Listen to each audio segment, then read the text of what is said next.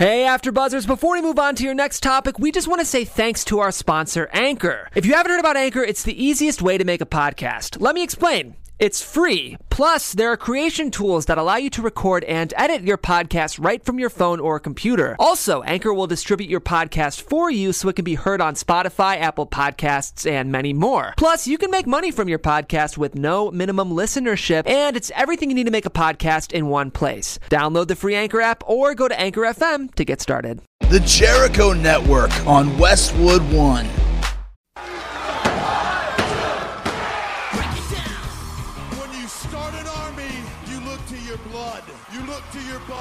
You look to your friends. There's only a couple guys in the whole world that make me love pro wrestling, and you're one of them. You know, all the bad shit you've heard about us, it's all true. But another thing that's true is we love professional wrestling, and that's why we're here. I'm not sports entertainment anymore. Talk to him, kid. This is a new beginning, and it starts tonight. A new day is dawning for DX. Who you talking to? Welcome everybody to X-Pac 12360. You all know me. I'm Sean X-Pac Waltman. Didn't you know? If you don't know, now you know. Oh boy. Anyway. Also joining us today at the couch, we got Jimbo. What up, Sean? How you doing, man? We got Denise over there. Hey guys. This is my really chill opening.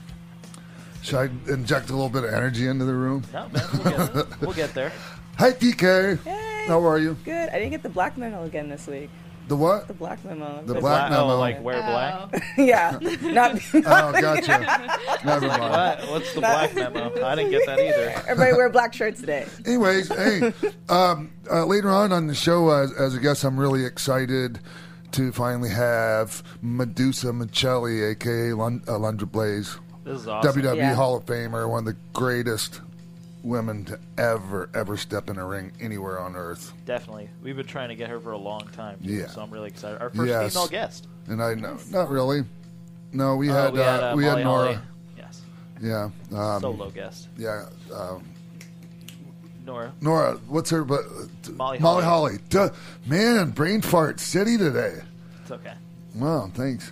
Anyways, yeah. So later on, we're going to be talking to Deb, and I'm really looking forward to that because her and I have a lot of things in common as far as like people we've known for years and years. I mean, I'll get into it with her, but even like okay, well, I was talking to Kevin. I was telling Kevin Undergaro last night that we were having her on, and he's like one of the best Hall of Fame speeches, most underrated Hall of Fame speeches ever, and I totally agree. Yeah, it was amazing. Yeah, it was great. But she looked fantastic too. Oh yeah, of course. Dress, she looked stunning. Yeah, but anyways, like there's a lot of things that went on this weekend. I guess just because Battleground, and what'd you guys think? I thought the pay-per-view was good. The highlight of the pay-per-view for me, I thought was amazing, was when Xavier Woods went for a springboard elbow, and one of the Usos kicked him in the face, and how he didn't lose his jaw. Yeah. Like, the camera shot on that was stunning. Yeah. It was so good. They did a lot of really great stuff during that tag match. Like, they had the trust fall with Kofi Kingston. They had that one spot. It was a really good match. Honestly, I liked it so much better than their Money in the Bank match. So I thought this was a great way to start off the show. Definitely one of the highlights. Yeah, I think that was my favorite match of the pay-per-view. A lot of people didn't like the pay-per-view. It was okay. Yeah, it wasn't as amazing as other. I thought SmackDown was better than the pay-per-view. Yeah, I almost feel like there's too many pay-per-views. Is it me, or it just feels like it's just like it gets to be too much, and now it's like it's too much hype. So now you're building up everybody so often in a month that it's just like, okay, well, this just feels like just another show. Yeah. But I mean that's the way it is these days. I mean, we thought the same thing back in the mid '90s when they went from having 4 pay-per-views. That was it. We would have Royal Rumble, WrestleMania, SummerSlam, and Survivor Series. Right. And that was it. And then we went from that, and then they added these shows called In Your House. and they were just like the smaller budget pay-per-views. And even though the first one they actually gave a house away. I don't know if you know about that, right? Oh yeah, I remember two that. Fans. Yeah, right. And they Oh, got I'm to- sorry I didn't even say hey to Mark in the booth. I'm sorry, Mark. That's all right. What Sean, a hi, everybody. dick. And hey, we missed you last week, Mark. We did. I missed you all, too. I was down in San Diego for Comic-Con, saw a lot of great wrestling things, but I'm just happy to be back. Well, I missed you so welcome much back. I forgot to say what's up to you. You're beautiful. I don't hold it against you. Thanks, man. So what? They gave away a house at the first Yeah, of they your did. house. Yeah. So, but, I mean, anyways, immediately we're like, oh, you're going to burn it out. That's just way too much. And you know, there's a point. That's people that say they have a point. But we got used to it, you know. And when I say we, I mean people like in wrestling Fans. and the fans. Right. And that was when it wasn't just, you know, you paid $9.99 for the network and you Right. get it all. You know, this was back when $50 a pay-per-view, yeah. unless you had a black box. Well, it was 30. It was like 30 for the normal pay-per-view back then for the big four, and so there was a discount on the in your house ones on the monthly ones. Yeah, that was never an option in my house, so it's Yeah. not even to think about it. No. But it just feels like, even though you pay the $9.99, I would love to see what the numbers are, because, you know, you build up the hype and you know it's coming, but because you know there's another one coming down, it's like, okay, do people watch it live on the network, or do they watch it 2 days later? Like, how does that all trickle down as far as that? I don't know, and I'm not sure how much that matters to them as long as they watch. Mm-hmm. I'm really not. It might, but you know they don't have you know Something a I lot just in the way of realized- commercials on there. Yesterday we were trying to do the math, and Yeah. I think if you include takeovers, I think it's up to 23 pay-per-views a year. Yeah. Wow. Which seems like a lot, but if you think about when WWF and WCW were in the highlight of the Attitude Era, they were still doing a pay-per-view a month, so that would be 24 if you watch them both, because real fans were watching them both. Right. Yeah. So it's pretty much the same, because wrestling is just as hot now as it was then.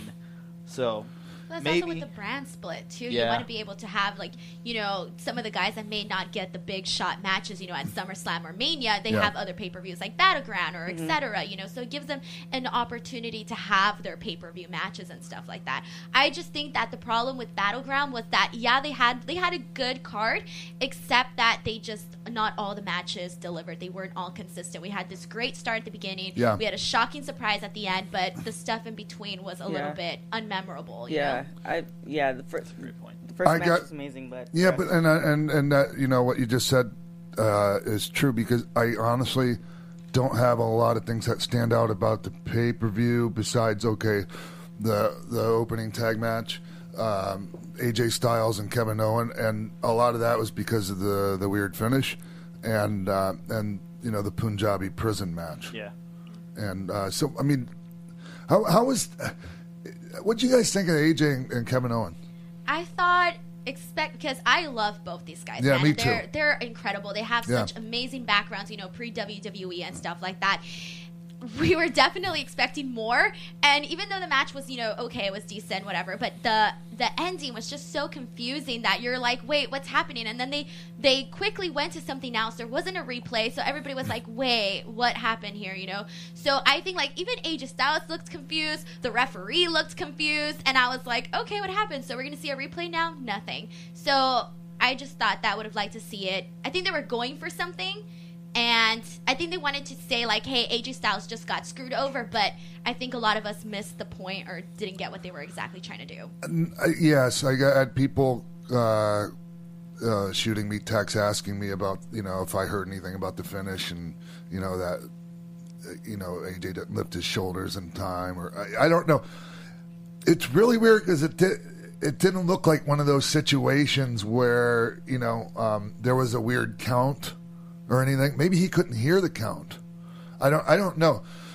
But you know, anyways, most people that I've talked to think that it wasn't supposed to go down like that, and so I'm not sure if Jericho was supposed to be at you know, at TV at SmackDown, but I can imagine somebody calling Jericho and say, hey, we need you to come, you know, come drop the belt, even though you don't have the belt. We need to get it back on AJ? Yeah. Off of Kevin onto AJ? Yeah. So, I mean, and it was a hell of a segment. Try not to skip around here from the pay-per-view to SmackDown, but that triple threat, what do you call it? Three-way dance, triple threat? Either way. Yeah, it was a hell of a piece of business. So good. And I think we're still kind of feeling the leftovers of Jericho and Owens. That's Yeah. like, oh, the list, and Yes. their friendship, and it was such a great build for their match that having them back on the show on SmackDown, it's like, oh, are we going to see this again? Just because it's so much fun. Right. Jericho was the best to me on SmackDown last night. Yeah. He was the MVP of it by far, whether it was on the mic, rocking the mic, or in the ring. Yeah, but definitely what you were saying, it just didn't look like he was supposed to be. Like, I thought he was going to be gone longer, because it's like, wait a minute. Like, they made it seem like in all the, when he left it, they made it seem in all the articles like he's going to be gone for a while. And it's like now he's back. And he didn't look like he was ready to come back in certain ways. Once he got in the ring, he did. Yeah. But Punjabi prison match. I like this a lot. You did? I did. I enjoyed it. I thought the Singh brothers still are just doing amazing and making sure Jinder stays protected. That knock off the top of the cage prison through the table was crazy, especially that nothing was pulled previously off the table. So I was worried, like, oh, man, let's not get another monitor to the back of the head like Randy Orton got. But I really enjoyed it. And then when Great Khali showed up, I was like, oh, this is great.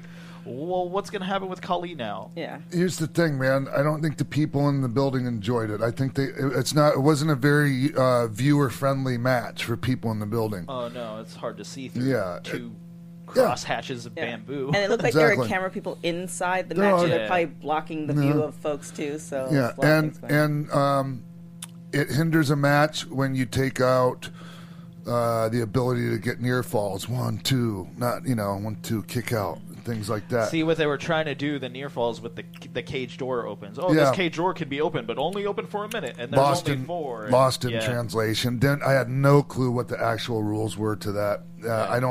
It wasn't made clear to me enough while I was watching the show, and the cage or the actual structure, as they called it about 1,000 times that night.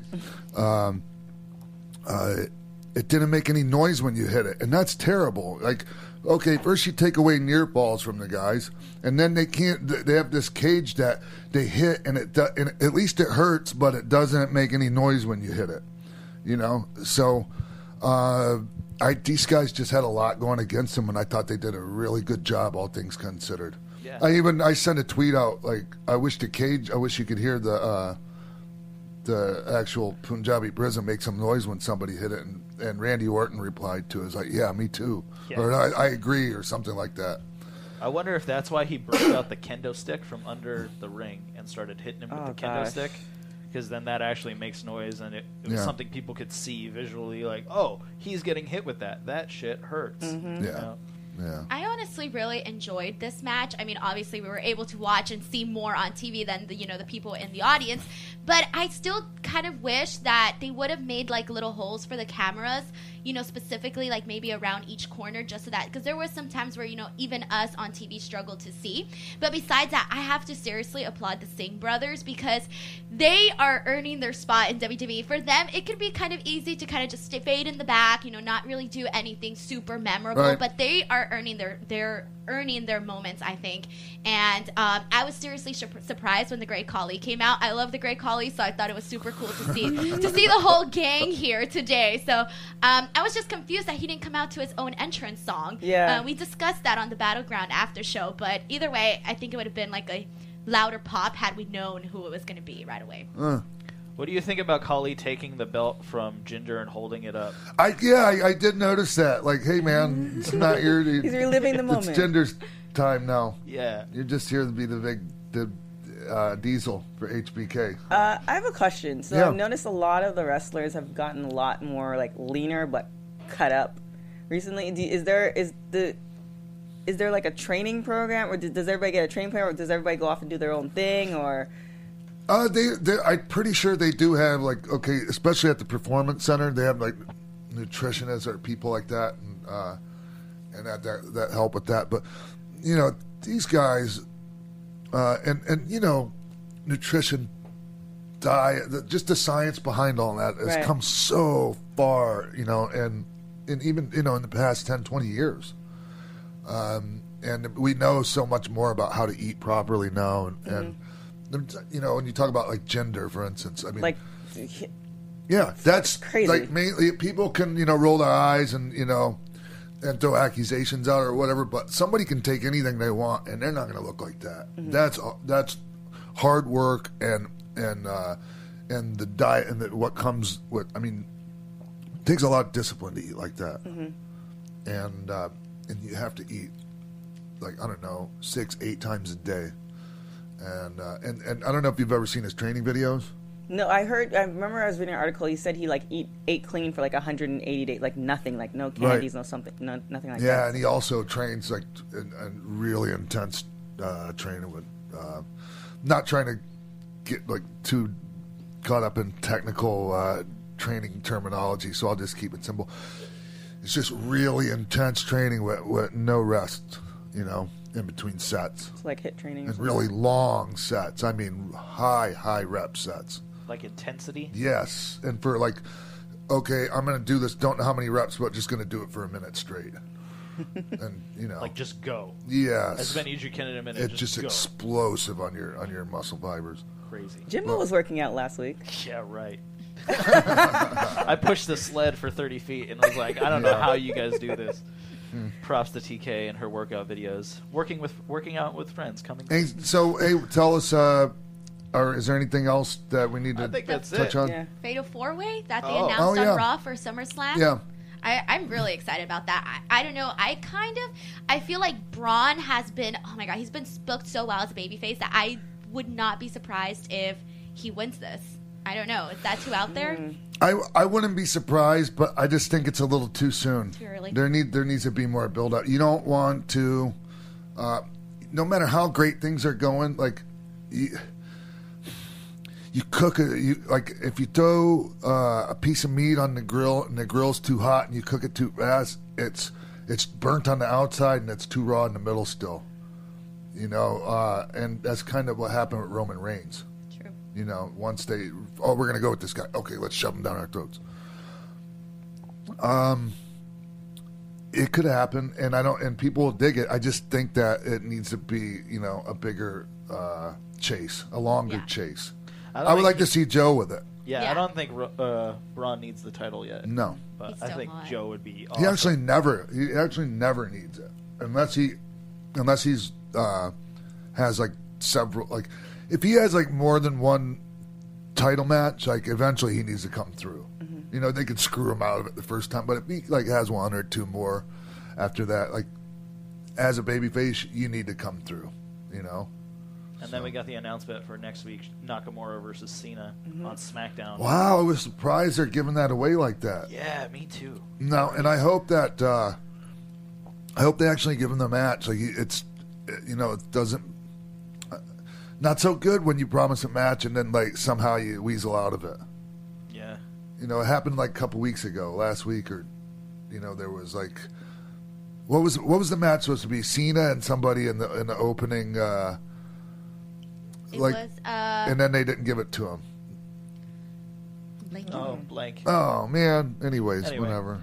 I think it'll be a great match, though. I hope Cena doesn't get his nose put to the side of his face again. Ooh. Like when Seth Rollins. Yeah. Seth Rollins. So do you think this is leading up to him for the 17th, or do you think this is just he's kind of setting up for something else? I think that my guess is that somehow John Cena is going to win, and he's going to face Jinder at SummerSlam. And I think that's a good thing for Jinder. John Cena is one of the few guys there that can... I mean, Jinder's been to the dance, so to speak, with Randy Orton. He's been to the big dance, but John Cena will take him to Dancing with the Stars. You know what I mean? Yeah. Exactly. Yes. And if Jinder is ready to suck in that knowledge and just just suck all that in, like, you'll walk away being elevated even more on the next level. Yeah. And did you see the women's match at all? No, I didn't. I feel like I want so much for them, but it's It's not interesting. I am happy to see Bailey, though, that she's going to get her title shot at SummerSlam, because we were afraid after that kendo stick match that they were going to do anything special with Bailey. And now we're going to be seeing Bailey against Alexa at SummerSlam, and I'm pretty excited for that. Yeah. My mind went with Natty facing Naomi. Yeah. So, but yeah, I'm excited for that too. I think Naomi's situation is where they're really like turning her heel. Yeah. But I don't know. Cool. I don't know. I love the title belt with the glow though. I do too. Yeah. Do you? Yeah. Oh yeah, I think it's awesome. I just think the ladies' belts are just a tad bit too big. Well, recently Alexa Bliss said that she had to have hers shortened because it didn't fit. So. Well, just the width of it, she's like covering up. Like, looks like she's wearing a stop sign around her waist. Yeah, it's like from boob to but, awesome. All I right. think that's it. Yeah. Let's get to a commercial and get into an interview. Yeah, let's take a break now, and hopefully we'll be coming back from break with the conversation with Medusa Michelli, a.k.a. Alundra Blaze. Be right back. What's up, party people? Roxy Stryer here from The Tomorrow Show with Kevin Undergaro. We're your twice-weekly broadcast of one man's midlife crisis and the mad millennials in Star Trek uniforms that follow him. And I'm one of those millennials, Lauren LaGrasso here. We've had some amazing guests like Russell Simmons, Ileana Douglas, and Craig Gass. Coolio, right? Christian Blatt in the house to tell you to go to thetomorrowshow.com to check us out. We're live every Monday and Thursday from 10 to midnight Eastern. That's thetomorrowshow.com. Be there or be square, whatever that means. We're back here on X-Pac 12360, and I'm like legitimately so excited right now because we have somebody I just think the world of, and she's a WWE Hall of Famer and just probably about the best woman to ever step foot in a wrestling ring, and totally paved the way for all these amazing ladies that are out there doing it right now and doing it well. Welcome to the show, everyone. Medusa Michelli, a.k.a. Alundra Blaze. Yeah. Hell yeah. Hey, Deuce. Whoa, that was an introduction. That's awesome. Well, thank you, Sean Waltman, X-Pac, Wizard 123, something, something, and you had a whole freaking myriad of names as well. What do you? I mean, you and I start all the way back from Minnesota, don't we? How did we ever meet? That's what I want to know. I forgot. I'm not sure the first time I'm pretty sure we didn't actually meet until you came to WWE, WWF, however you want to put it. No. Remember we were in Minnesota and I met your first wife and I always said, God, she had the best nails in the business. Yeah, but I didn't know. I thought you were already in WWE at the time. We can get into that. I just, we do. There's so many things, though. Like, first I want to say, and I was talking to Kevin Undergaro, who's Maria Menounos' fiance, and like total genius, and one of the biggest wrestling fans ever. And he was there live at your Hall of Fame speech, just like I was. Oh, yes. And when I told him you were going to be on the show today, he said most underrated Hall of Fame speech ever. And it was your speech was fantastic, Deuce. It was fantastic. Well, thank you. Underrated by who? I heard it was the best. It was. And I say that because it doesn't get talked about enough about how good it was. To me, it was easily as good as any speech that night.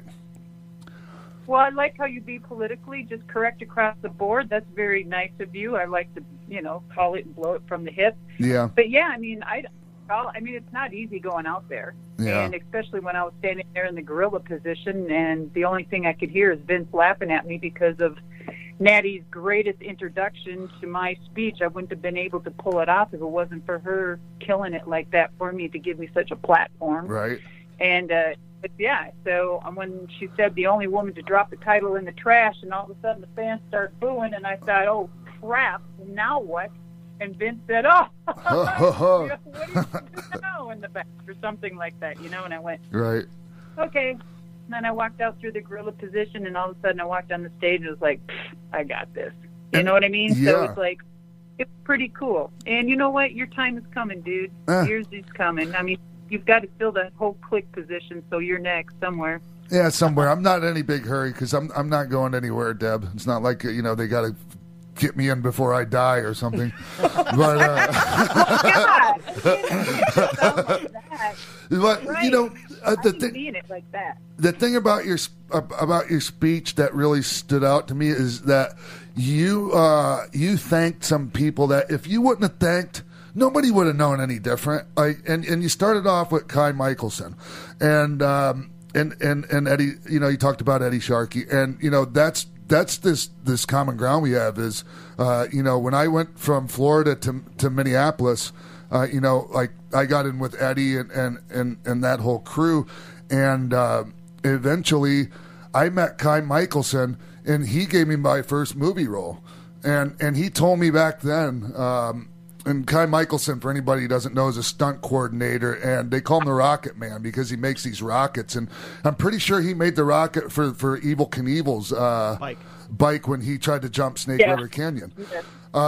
Anyways, yeah, he also did all the stunts with Dar Robinson. He did the one stunt for Dar, or he didn't do the one stunt for Dar, the one that he died on. Right. And he did all the stunts for Smokey and the Bandit, stuff like that. Hooper. So, but I do want to say, Kai Michelson said you were going to be a movie star, and then fast forward, you kind of were. Ba-dum-bum. Okay, all right. She wasn't kidding about shooting from the hip. Yeah, but yeah, no. He told me when I met him, Debbie Deuce. He told me like, oh yeah, I like I don't know if he said like I discovered Medusa or however you put it, but he was talking about you and putting you over and all that and. Anyways, you never forget. Right. You never forget. Yeah. You never forget where you come from. You never forget the people that help you along the way. Because I mean, life becomes a full circle, Sean, and I'm sure you found that out many times over. You know? Yeah. Oh yeah. Absolutely. Yeah. And the other person that and he's very dear to me, like I know he is to you, and like nobody knows more about Japanese wrestling than Fumi Saito. Oh, my God. He's a legend. I mean, he's the one that has made a lot of people's careers, and people don't know that. He's the one back when we had magazines, when he actually had to put the pen to the paper and make stories for people to actually become the star. You know, if it wasn't for marketing, and still to this day, which is social media, you are the power of your marketing tool and people. You know, you can become an overnight sensation. And if it wasn't for Fumi writing for the Gong magazine and Baseball magazine, the Weekly Pro was Yeah, Weekly Pro. I wouldn't have been half of what I was in Japan without him and other people. So him and All Japan Women Wrestling and yourself and so many other legends over there. I'm like, my God. And that was my question to you too. Your Japan. When was your first time over in Japan? When was that? It was in 1991, and it was culture. Holy crap. Yeah, culture shock for me. And I was 19 years old, and also didn't have any money. I'm glad you weren't over there. I'm glad you weren't over there when I was. I probably would have banged you. I was gonna. Well, because my face is about ready to turn red. You would have just had your way with me, just abusing shit out of me. I could just picture that. You and I would have been. You know, wait, son. You and I would have thrown all the freaking mattresses on the floor and would have wrestled our way to sex. You know what I'm maybe. Should we leave the room? Okay. Well, you know, I just say that because you are, to me, you are the original alpha female in the wrestling industry. Oh, thanks, man. I just, I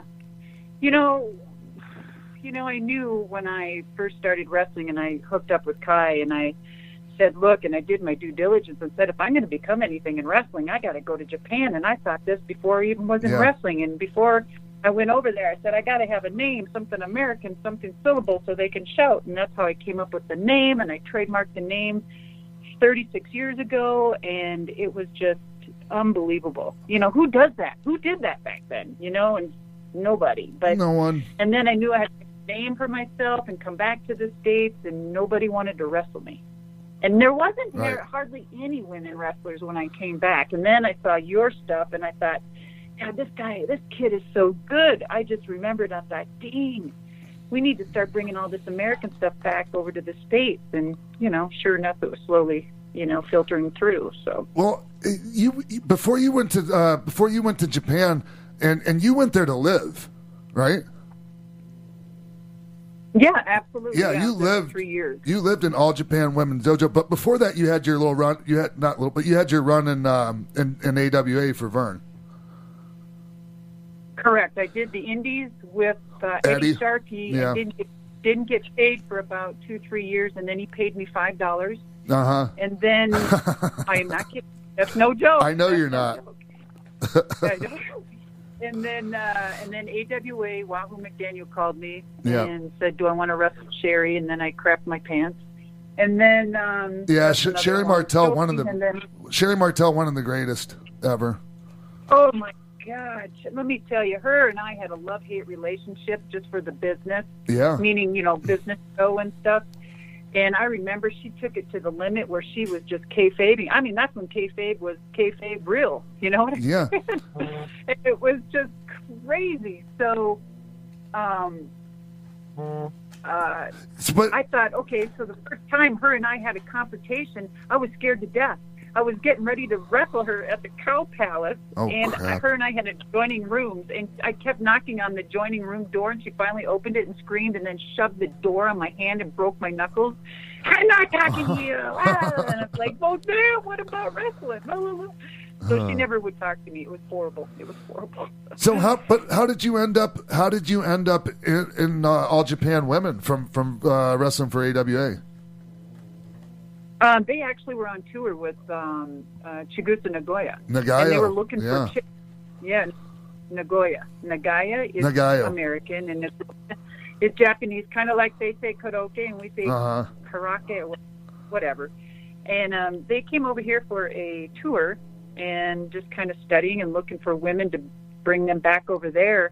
And I knew that they were there in the audience. And this is the first, I don't even know what my thinking was. My mentality was so mind-blowing. And I thought, well, if I go to the top rope and jump out on the concrete, maybe they might like me. I am not kidding. Where did I get that, right? So I'm thinking, what a dumb broad.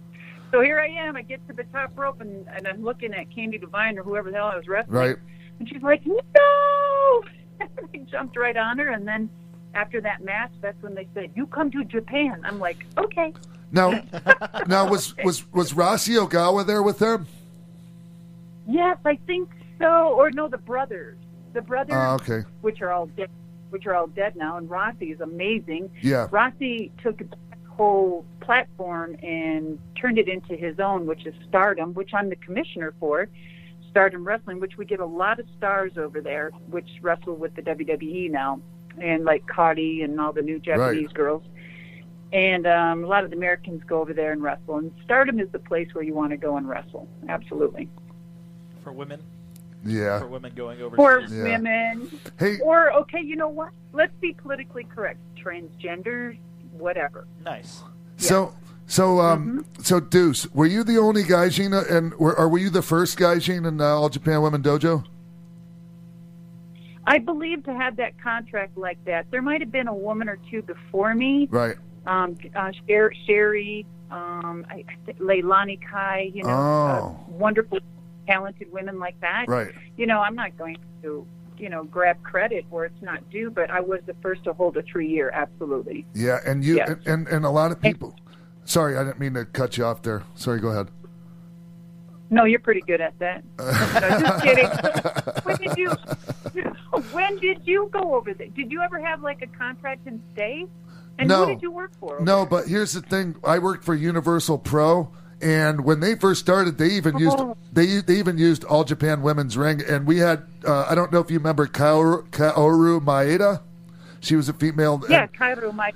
Yeah, and she left All Japan Women because she ended up having a boyfriend. And a lot of people don't know this, but All Japan Women, I don't know about now, but back then you weren't allowed to have a boyfriend. So what were you doing back then?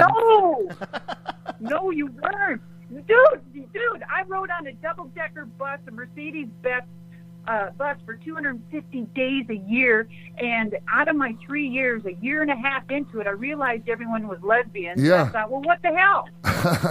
If you can't beat them, join them. I might as well jump in. Yeah. Jump in and try to sit down. That's what's up. It was awesome. Yeah, but you know, like, what was the reasoning behind that? Just to keep all the ladies focused? No distraction. Very focused, absolutely. Yeah, I mean, it was a machine. And look at their training. I call it. I mean, I have a couple experiences, but I call it the McDonald's experience. And going over there is so prioritized. So back then, when I would order McDonald's, I haven't had a fast food restaurant in my system in 20 years. But you know, I'd go there just to order the chicken breast or whatever. But everyone stood in line. Everything was clean. So I'm standing there and I dropped my coins and everyone got confused and they're running around everywhere and they got so disoriented. They just didn't know what to do. Right. And I thought, oh my gosh. And then I'm looking out at my condo that I only spent 2 or 3 nights in, paying that each month, a month. And I look out the window and I see these machines. And I'm looking at these machines and these guys are going up to this machine. I thought, well, that's kind of odd, all these older men going up to soda or pop machines. You can pop. You can tell I'm from Minnesota, Pop, yeah, right? that's a Minnesota thing, Midwest. Pop machines. But what it was beer machines. Yeah. Oh yeah, a lot of people don't know they have beer machines. Like you can, and so anyone can just walk up and buy a beer. You could be like 10 years old and walk up and buy a beer. They have vending machines for everything over there, don't they? And let's see, when was that? It was like I was there in 88, 89, and 90. So back in 88, 89, 90, you could buy beer in pop machines. Right. What? Oh my gosh, it was so amazing. My heart will always be in Japan. And I really owe a lot to how Japan was to me because it really formed me as a person, and it kind of trailblazed me to where I went in life. Now, in the whole thing in life, and I don't know about you, I'm sure, just like anything, would we change a few things? I don't know. Maybe, maybe not. Yeah, I don't know if I would, but I sure probably would have picked some things differently. Yeah. And as far as choices and stuff and I'll include relationships in there because we've all had a few within our industry, but I'm not saying any of them were bad. It was just a learning experience. Right. And I am everything I've chosen, everything I've done has led me to where I'm at today. And we'll just we'll talk about the elephant in the room, and that's about Trash on the Title and the sure in the bin, and that is. And I know you probably want to go there.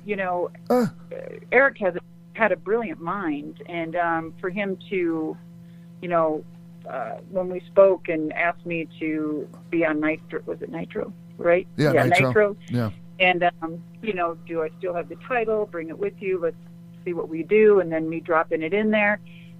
He didn't know what the outcome was going to be, really, but lo and behold, it was the biggest change and the biggest point of the Monday Night War. You know what I mean? Right. And I didn't know it was going to happen. And I just thought, this is Vince's belt. I got to return it. I got to have it back. Eric was, yeah, sure. And Eric, he gave it right back. He was very nice about it and made sure I got the belt. And I was going to give it to Vince. Well, that never happened. Not that I didn't try, right. But it was. I don't think that. I mean, I really and I understand why. Okay. Sorry. Do you know why I did it?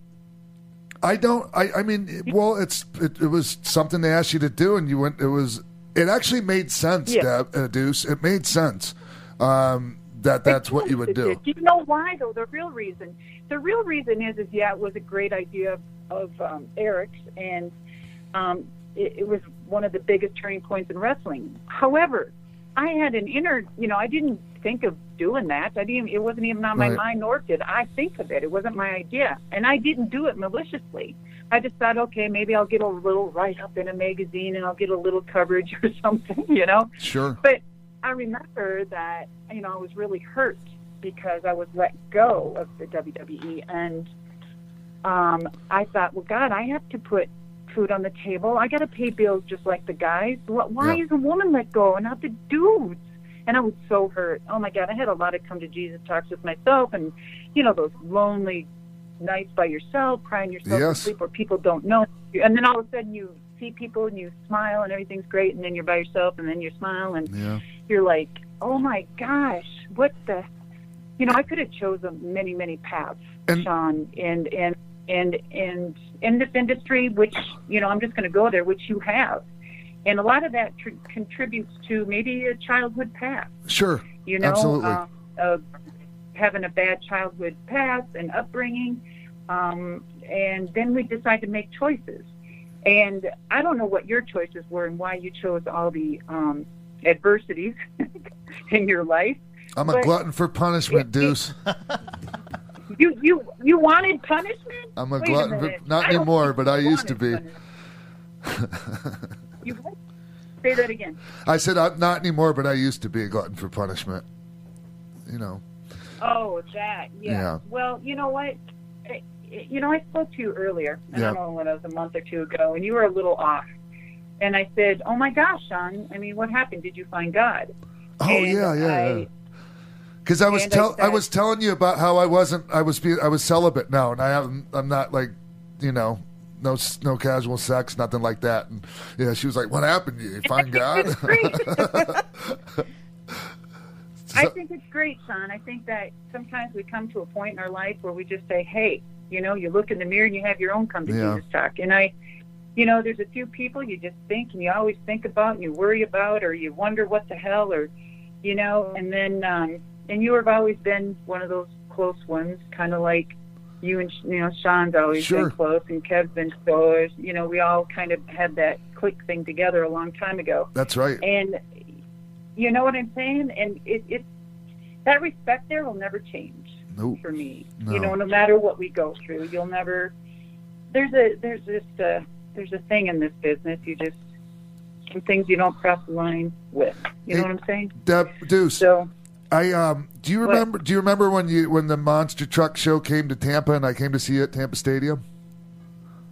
I sure do. I was so happy to see you. Yeah, me too. and I was telling everybody here in the studio that you were the most over of any driver they had, and it was obvious they were trying to push Gravedigger, and they had all his T-shirts and all his stuff like featured in the merch stand, and your stuff was kind of off.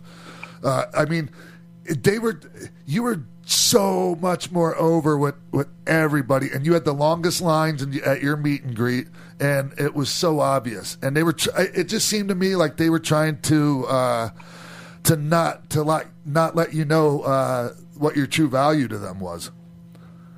You mean like promote me? Yeah, exactly. Okay, so Sean, the same goes in my whole career of wrestling. It was the same damn way. You guys got all the freaking TV. Right. You guys got.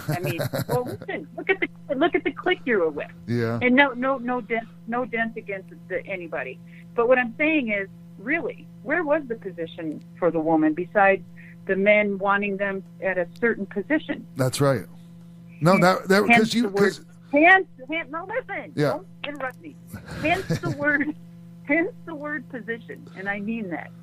And so we were treated a certain way, and boy, I'd be damned if I was going to be treated that way. Right. And I was always busting the doors, getting them slammed in my face, and through the whole career of wrestling. And then, you look at the likes of guys that would be able to trample on in, you get that light. You guys got more money than God. You know what I'm saying? And I think my biggest paycheck was probably one of your only biggest royalty checks. Listen, I'm pretty sure that you're. I'm pretty sure yours and my paychecks were a lot closer than in dollar amount than you think. Because I didn't. Okay, maybe. Yeah. But what I'm saying is opportunities. Right. You can't live in the past, and you can't have. You can't be bitter, and I just learned from all of that. Yeah. I know what I got to do. So when I got hired with Monster Jam, I just said, look, I don't want no favors, but if you want to cross promotion and put asses in the seats and you want women drivers and women in those seats, then, this is what we got to do. Well, be careful what you ask for, because I was out there on the road in the 18-wheeler, putting those big 66-inch tires on the monster truck, working on the monster truck till 4 a.m. and then driving. So, and I did that for years and got paid like crap, like the 1980s wrestling days.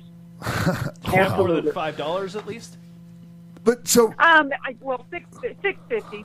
but Deuce, the reason I brought that night up is because I was telling you that night that it's only a matter of time before you end up in the Hall of Fame, and you told me no way, never happened. And I'm like, so you think it's because you dropped the belt in the trash can? I'm like, no way. That's actually not a big deal at all, because here's the thing, Deuce. Like, looking at the ladies they put in the Hall of Fame and look at all the things you've done since leaving, like becoming a success at another male-dominated sport, monster trucks. Like, you're such a credit to our industry. It was a no-brainer that you were going to be in the Hall of Fame. And I was so happy. Like, it just, like, I was bursting, like, just so freaking proud. I got goosebumps right now when I heard your name announced for it. It was so cool. Well, thank you. And your producers are pretty good. Are they handing you notes left and right? No. He did his own research. All right. No. All right. Because I don't know if that was a brain fart or not, but that was very nice. Thank you. I think very highly of you, son, and I'm very proud of you where you're at right now. Thanks. Almost pride, yeah. And I'm so happy. Also, you know, when we were all like on that grind and when we were in WWF together, and everybody's busting their ass, and you're out there every night, and you're I pride the clique, Sean, Kevin, Scott, myself, and later on Hunter. We prided ourselves in being the best. We went out there and put on the best matches of anybody, and you were right up there with us every frickin' night with people like Bull Nakano. What's that? We had to. I had to, though, because, well, one, I didn't have to. One, I wanted to, and I loved what I did. And, you know, when I had people to look at, secretly, I was a big Shawn Michaels fan, like in the closet. He was like one of my favorites. I don't even know if I've ever said anything like that, but, you know, he just, his work is incredible. And then your stuff from Japan, and I thought, my gosh, you know, I've got to do something different and think different with Bull Nakano. And the only thing I could think of is WWE back in the day, they had some of the best matches ever, and I wish they would replay them and bring them forefront. That's with the Jumping Bomb Angels. Jumping Bomb Angels, yeah. The Glamour Girls. Oh, and yeah. The Glamour Girls, yeah. Yep, Leilani Kai and Judy Martin. Oh. Yeah. Yes. So that's what really inspired me. And I really do my due diligence and kind of look at history, and I looked around and found out what I got to do to make my mark. And, you know, WWE has had their different eras. Yeah. And my era when I was there, it was the lost era. You know, I was so far ahead of my time, and I was there at the wrong time. Just, you know, they were going through a lot of their problems, and, you know, the IRS scandal and the steroid scandal, and, you know, they didn't know what the hell they were going to go left or right. Yeah, and we were having a hard time putting asses in seats. Yeah. We were, man. We really were. It wasn't easy. It really wasn't. So, and then that's when, you know, our good friend Eric Bischoff, you know, gave me a job, and, you know, thank God. You know, what was I supposed to do? And I just did an interview on my podcast with somebody, and he let the cat out of the bag on a lot of them jumping ship contracts, and I nearly crapped myself, you know, and I'm thinking, well, that was the problem. That's probably why I got paid under X amount of dollars, because all those guys got the millions. Damn it, there I was again fighting for that dollar amount. Yep. I'm not kidding. It's still to this day, I want to make that movement, you know, and try to make a difference for women, and still, you know, I think it's great. Let's jump forward a little bit and talk about these women today. And the women today have so many opportunities than the past and that generation and that generation and that generation. So the women of today are very powerful, and I'm sure they know it, but very powerful. Yeah. Because of their opportunities, there's so much more they can do with themselves. And if they're smart, they got to think of ways to find out what that is beyond where they're at, so they can continue to value themselves. And if we had half, Sean, of what the opportunities are now, you know, a lot of us would be fitting and feeling some of the great repercussions. You know what I'm saying? Sure. So I do want to say this, is that you and I were in a wonderful era. Every era was wonderful. Every era had its purpose, if we liked it or not. That's right. And every era had its movement to make the next one better or to change things. So I'm very grateful for everything that I've, you know, done and experienced. But today's women, I'll never forget when I was inducted into the Hall of Fame and I was there on the podium to practice the speech, and I'm there with no makeup and hair and rollers, and all of a sudden I hear, Alundra? I'm like, oh crap, I know that voice. And it was Vince, you know, and I'm like, oh God, I haven't seen him in 25 years. Oh. And I just hugged him so damn tight, and I was like, oh my God, the only thing I could think of, and it came out of my mouth, was, I'm sorry. Yeah. You know, and a lot of people, that's their first words to him when they see him. Well, right? I mean, gee. And, but you know what? It's just, again, a full circle. And it's great to be back. I'm intermittently doing things with them, and it feels good, and it feels really good. It's awesome seeing your name involved at WWE again. Really makes me happy because they need to have like they need to recognize you and here's the thing, you were just talking about the ladies now, and they have a whole roster of talented ladies. You guys didn't. When you were in WWF and in the ring competing and performing, there was maybe one or two girls they would bring in for you to work with. It was like almost, I hate to put it this way, like when they would bring the midgets in, you know. So it's well, we had to fight. I had to fight. Now, if you remember when I first started, we were billed as ladies match, women's match. I didn't even get my damn name on the roster. Wow. Now think about it. Now we're fighting for women to get main event. Yeah. That's a huge, look at that long chain of events that have changed. Yeah. From women's match to main event. That's pretty damn good. Yeah, main event pay-per-views. Main event pay-per-views, main eventing Raws, like, and carrying it, and not just like, okay, we're going to affirmative action, like, or however you want to put them out there, just so we can say we, you know, help, like, we're pushing the women. They owned it. They owned that spot that they gave them. They took it and they owned it.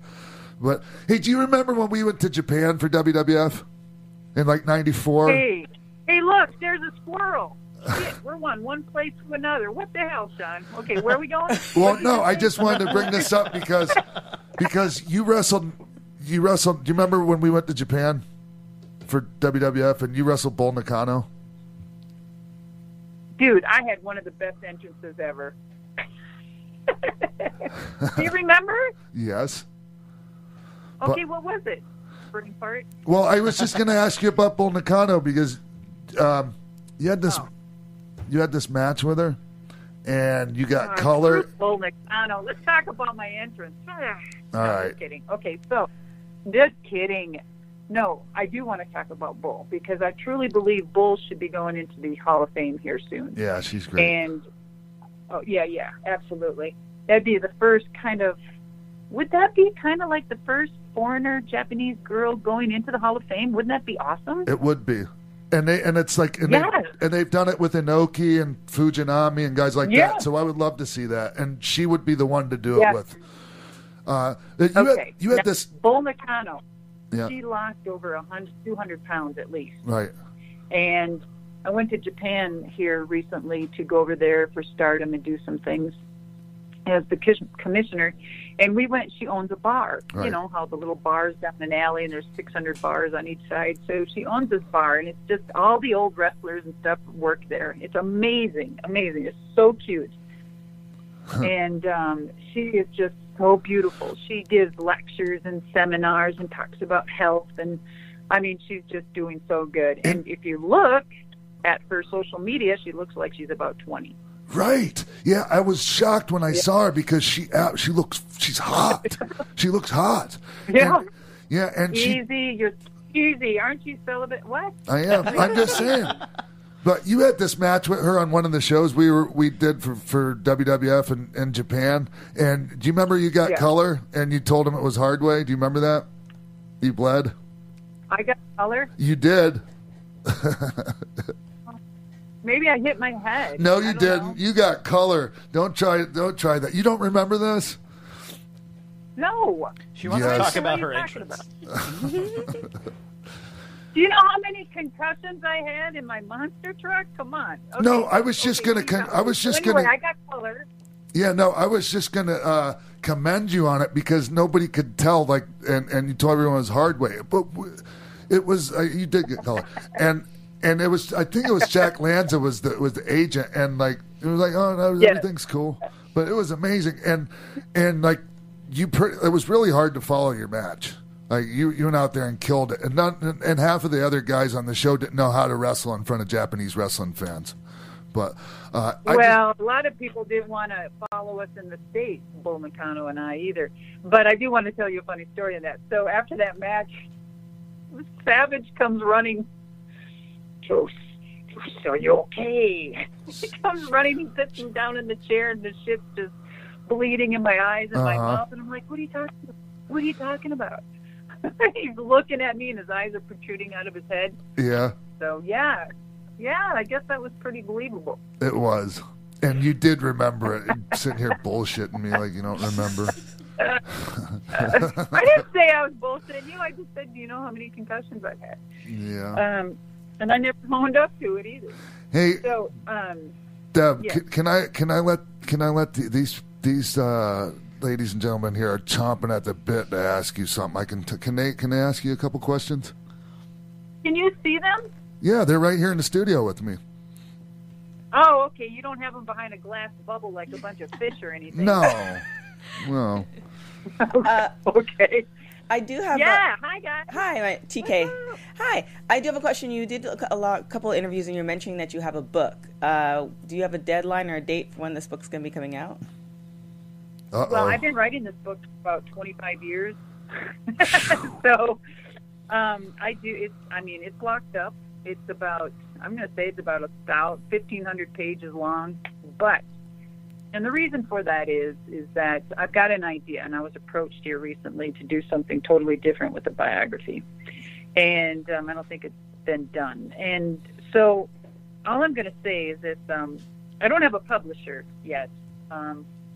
I did have one, and then I turned it down, and that was probably stupid. But things happen for a reason, and that is where I'm getting to. This is that how do you write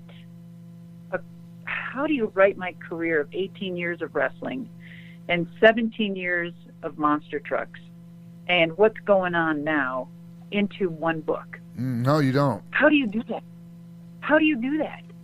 You don't have to. Well, you can have 2 or 3 books, Deuce. Mm-hmm. Yeah.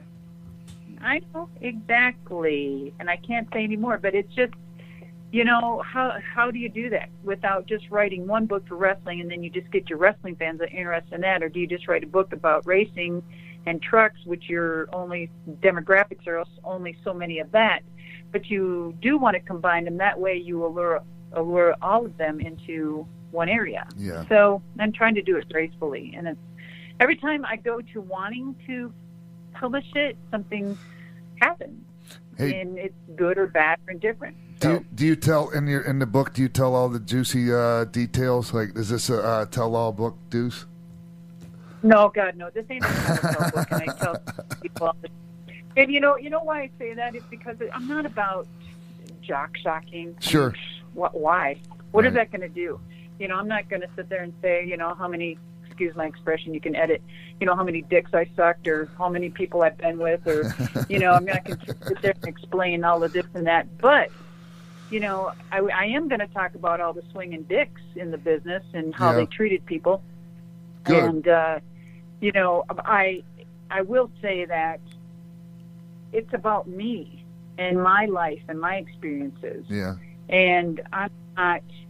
And I know people are going to be listening to your podcast very diligently, wondering if they're going to be mentioned, because I've been called at least 17, 20 years ago, threatening if I've ever put them in my book, they would sue me. So I would say this. don't worry, it's not about you. Good. It's about me and my life. Yeah. That's excellent. You know? And Right. Don't my lawyer don't is flatter yourself, really mother good. effer. That's Yeah. great.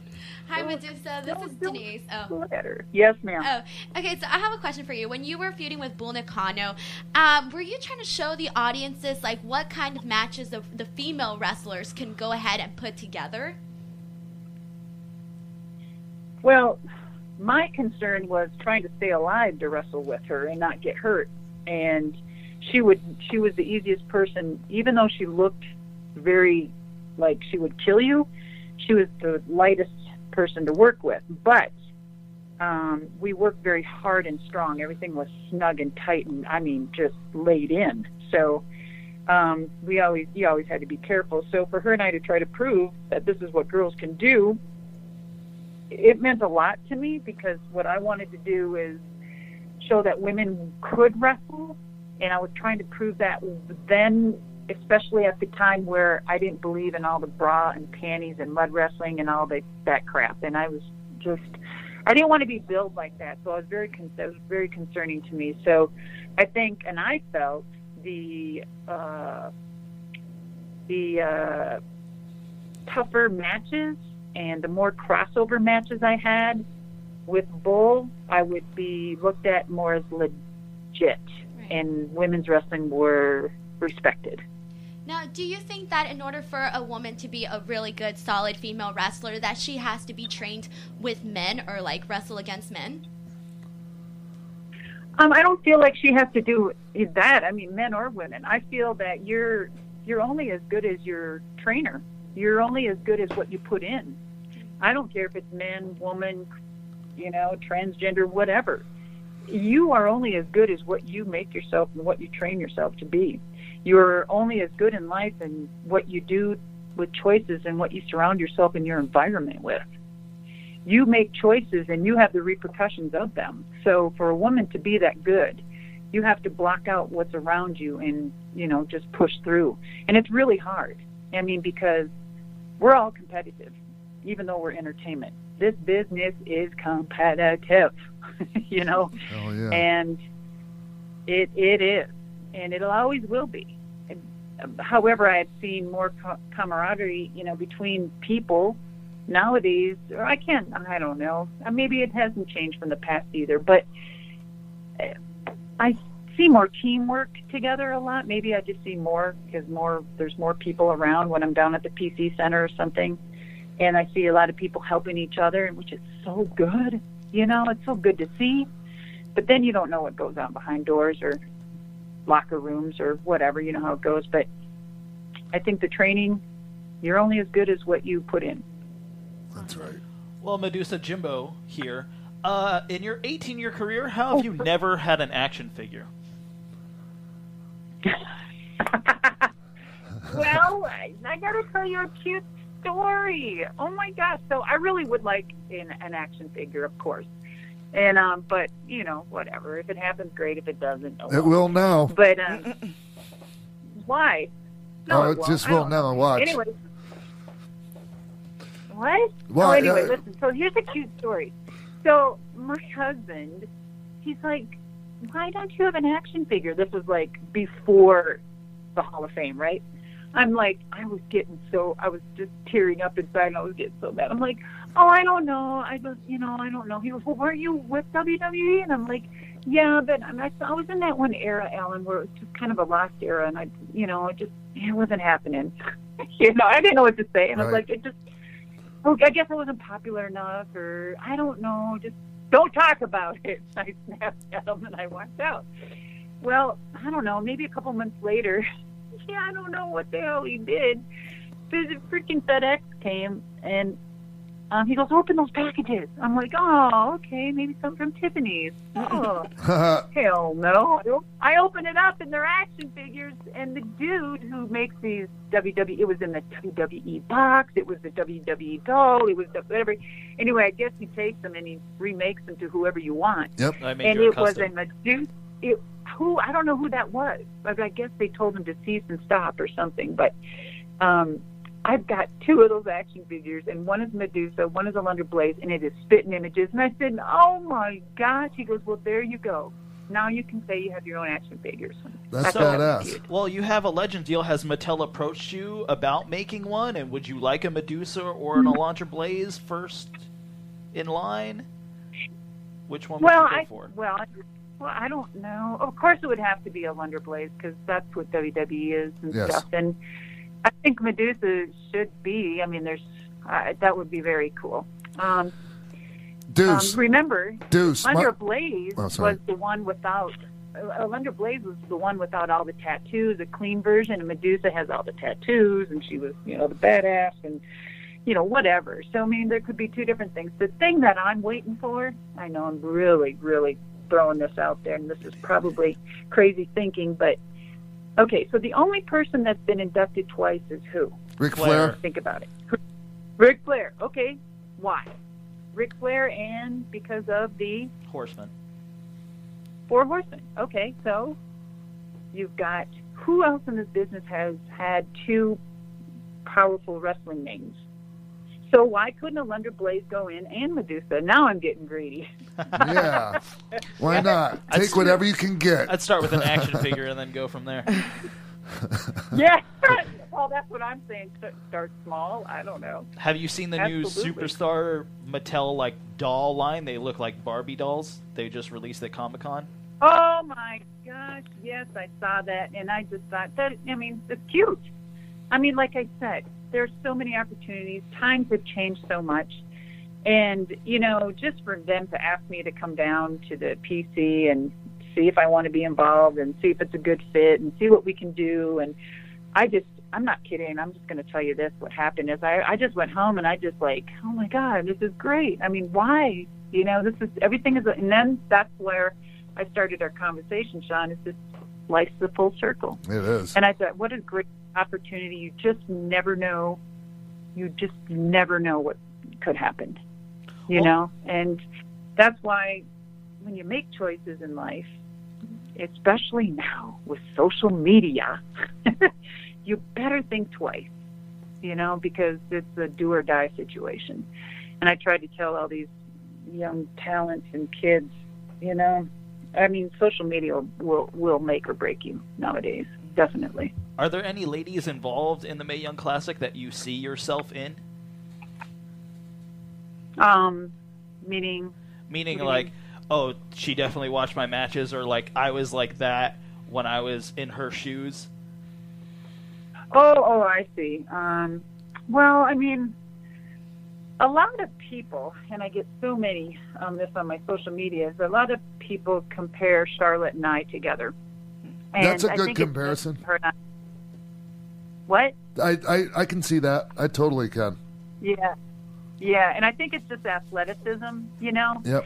And the statuic, tall and blonde and genetics. Whatnot. Yeah. And but I mean,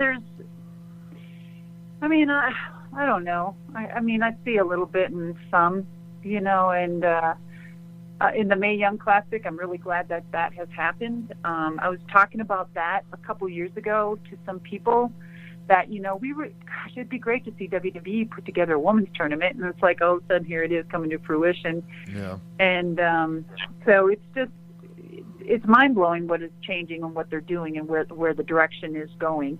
We're going to have not just one women's match on shows anymore. You're going to see 2 or 3 with 2 or 3 guys if they can hold it, if it's heavy enough, if the storylines are good.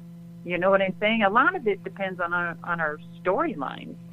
If we got enough to carry it and make it subject worthy, then why not? Yeah. We need more roster. We need more roster to do that, though, like we do the men. Well, the thing about when people ask Triple H about what's the deal with how come the ladies are so much more successful now, and he, one of the things he said was, do you know why? He said because we use a lot of it, and he also said because we use them and we book them like we would book the men, and not book them in some silly bullshit, Exactly. Well, and that's not. I mean, geez, and And that to figure out, I mean, my gosh. I mean, he is, I've listened to him talk here a couple times, and I'm just like, I'm blown away by how he thinks and feels about the whole women. And I'm like, gosh, you know, if we would have had this mentality, of course, years ago, that whole thing, we would be different. But we are here now, and thank God that he has the mindset that he does. And thank God for the PC. Thank God for the fruition. Thank God for the direction, because it'll just get better. You know, it only can get better. Today's women and the revolution of women and the evolution that is happening are the women that's making it happen now. Can you imagine the next group of girls because of these girls? Yeah. You know what I'm saying? Yep. So because of these girls fired the map, the next group is going to be even bigger, and it's just going to be, like, unbelievable. So it's each era is just amazingly has some type of milestone, some type of staple in it that we remember. And unfortunately, in the last era, it was the title in the trash. I just think I don't think it's that big a deal, Deuce. I really, I it's never not. did. It's not. I'm just throwing it out there. Yeah. I'm just making a point. How far are you? Yeah. How far do you think we are from having women and men in legit competitive intergender matches? Well, we've had them already. Well, I mean, so I don't know. No, like on WWE every week now.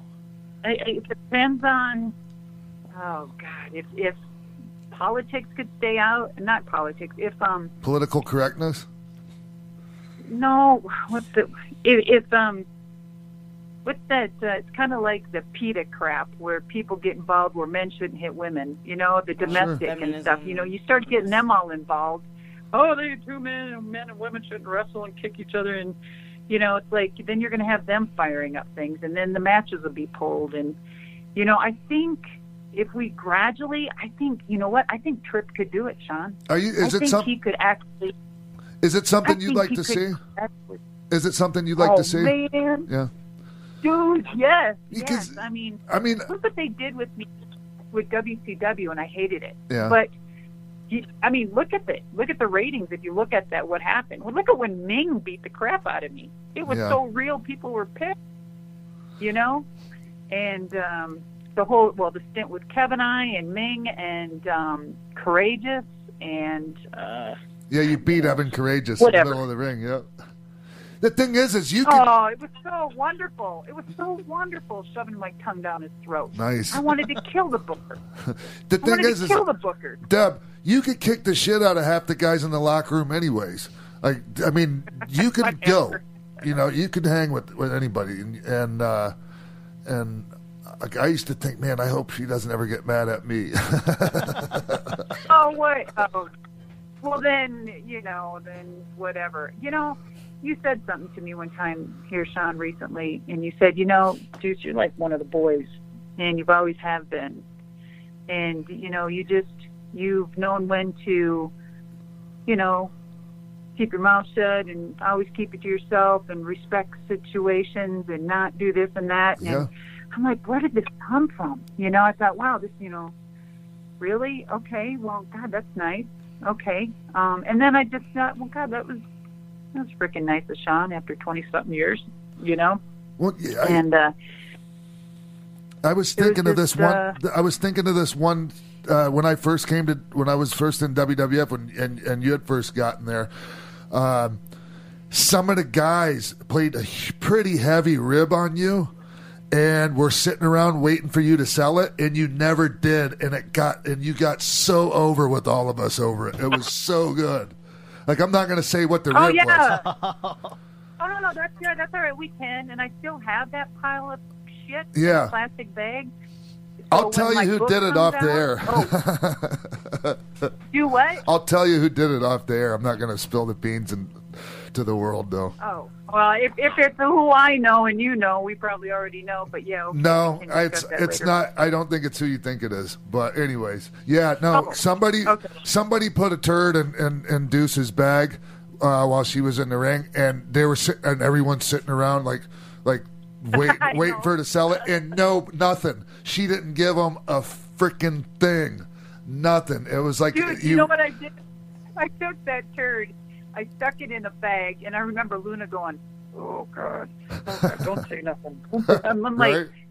and I'm like, "Are you okay?" She goes, "Are you okay?" I go, "Yeah, what's up?" She goes, "Is everything okay?" I'm like, "Yeah." She goes, "Is anything wrong or different?" And I'm like, "No, not at all, man." I said, "Thanks for the match, and I'll catch you later."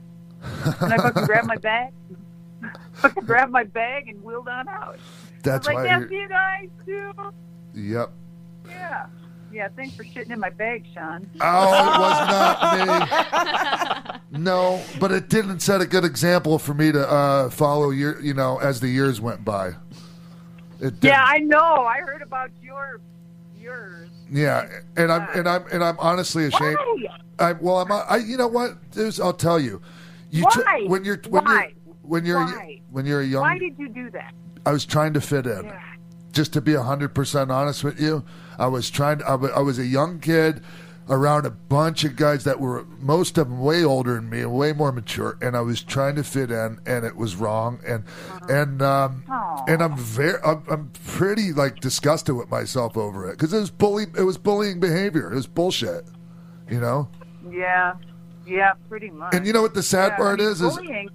I used to tell I used to tell these stories and be proud of them and laugh, and I've told them in shoot interviews, and I'm disgusted that I even did that. It was terrible. I know. You and your shoot interviews with you and half the other roster all doped up and pilled and I know, right? Talking, and I wanted to reach through the damn laptop and choke all of you. Yeah. You know, and I'm like, why? Why do the guys get by with all this crap? They do a shoot interview. They get paid X amount of dollars to sit there and laugh at people. A bunch of bully MFers. Yeah, it's you know terrible. What I'm saying?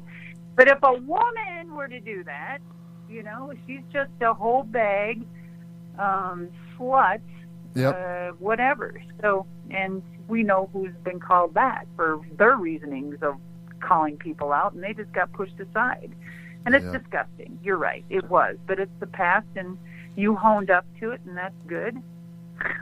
You can't face your own demons unless you face your own crap. No pun intended. Hey, did you? So you know that Shane McMahon's helicopter crashed, right? Like, well, I mean, pretty much. Yeah. So when I found out, I thought, okay, I want to really say this, and I sat there teeter-tottering on this damn thing, and I'm like, I need to put something out there, a funny, or maybe not, because you'll get pissed. No, he is kind of funny.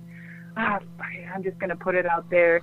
And I just said, well, I'm glad you're okay, sir, but you sure take stupid-ass bumps or something like that. I don't know what I said. And I'm like, okay, send. And I'm like, okay, I can't bring that back. Oh, damn it. Why did I send it? One of those. Oh, crap. The first thing that it made me think of is when the three of us all went skydiving together back when I was like 21 or 22 years old. I know. That was so great. That was like that was like sex.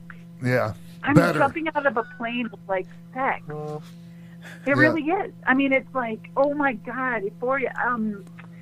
It was amazing. I mean, I remember jumping out of the airplane, and I was like hyperventilating for like a few seconds, and then all of a sudden it just went quiet, and I was just like, maybe I did have an orgasm. I didn't know about it, but it was like so cool. And then when we got to the ground, it was like, oh, this is it. Now, Shane never went, did he? He did. He was the first one out the door, and he went out backwards. He did like a backflip out. Oh, of course he did. My God. My God.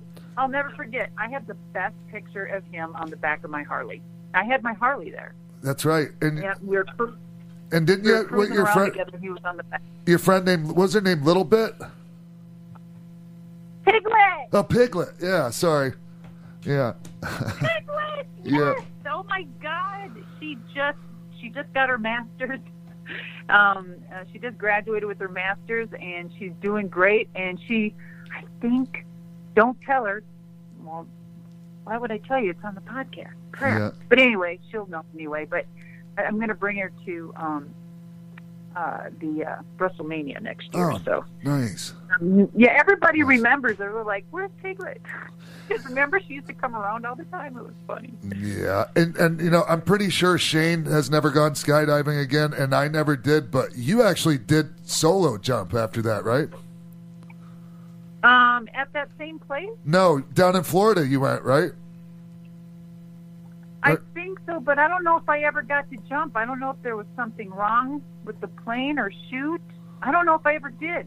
I don't think I did solo, unless I did, and I don't remember. No, you probably did. I just thought that you were like, I thought for sure that you would win again after that. I did. I went through the whole. I went through the whole thing to go jump solo, but I don't know if I don't think I did. Something happened. I would have never had the balls. I was so scared that day we went and did it, Deuce. They had to pry my frickin' fingers off the door to get me out of that thing, man. Oh my God. Huh. Oh please. Hey, speaking of that, now, let me ask you something personal. Are you okay? So no, you're celibate. You're not married now, are you? No. No. Oh, no. okay. Why? And are you anybody? No. Why? Are you planning on leaving your husband or something? You do have a new baby, though. No. Say what? He has his new baby. I have a new baby. Yeah, I'm a new father, but it's of a little dog that we rescued. Well, you said we. I mean, did we change sex? No, somebody else I was with helped. A couple of us helped rescue her because she was in really rough shape. But, anyways, that's the lady of my life, Deuce. You took in a 4-legged puppy. Yes. How cute. That's so dick magnet. With the broken jaw, and she can't close her mouth, so her tongue just hangs open, and she has one eye. She's blind in one eye, so it looks like she's winking at you with her tongue hanging out. Well, you know what? I bet that creates great conversation between you two when you're alone. It does. Oh my God, Yep. you would. Oh my God, it would. It's pretty. It does.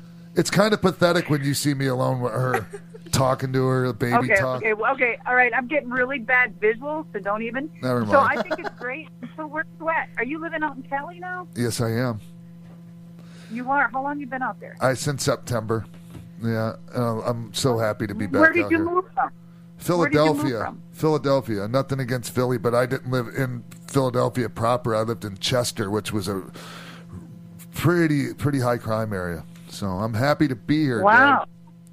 Yes. Well, what got you to Cali? What was the bait? Honestly, to come do the show, to start doing the show. So someone offered you. So that was my question. How the hell did you get this show? How did you get that? That's awesome. I am so happy. Maria Menounos and Kevin Undergaro, they believed in me and they told me that, and so I'm here. Hey, we got a position for you here. Come work for us, and let me take you out of Philly, out of Chester, and save your life. Yeah, and let's get you out of having to beat your body up anymore and get you into doing something else. Basically, that's really what it was. With those two. I'm really proud of those two, and I'm happy, and I'm glad that they did. Oh my God, not as happy as I am. Yeah. No, I really am. I'm just really happy for you, and good to hear that. And so, do you have anything else going on besides the podcast? Are you still working in the ring? I do sometimes, Deb. I do. And what? Yes, I still like being in front of the people, and I can still throw my foot up there and kick somebody in the head and do my little Bronco Buster and all that stuff and tell the people to suck it and or get them to say it, whatever. Hey, no, but the last time you told them to suck it, you ripped your anus or something, right? No, that wasn't the last time. Oh, it should have been. I love how she just calls you out on all this stuff. This is hilarious. You never ripped your a-hole before, Deb? just a sec. Oh, no.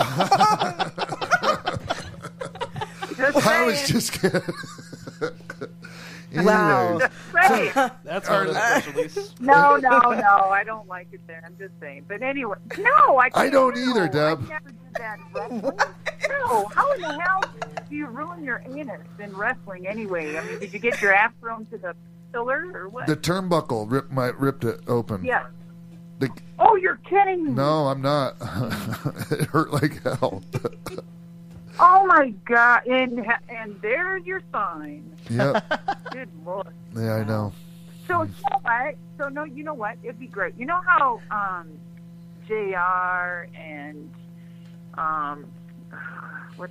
Bruce Pritchard, and I love Bruce, and a bunch of them are all getting together and collaborating. And once in a while, they do the little sit down. They do their sit comedy, gimmicks. Sure. Are you thinking about doing that? Yeah, and I mean, I've done a couple of things, but I pretty much haven't. I mean, I would like to.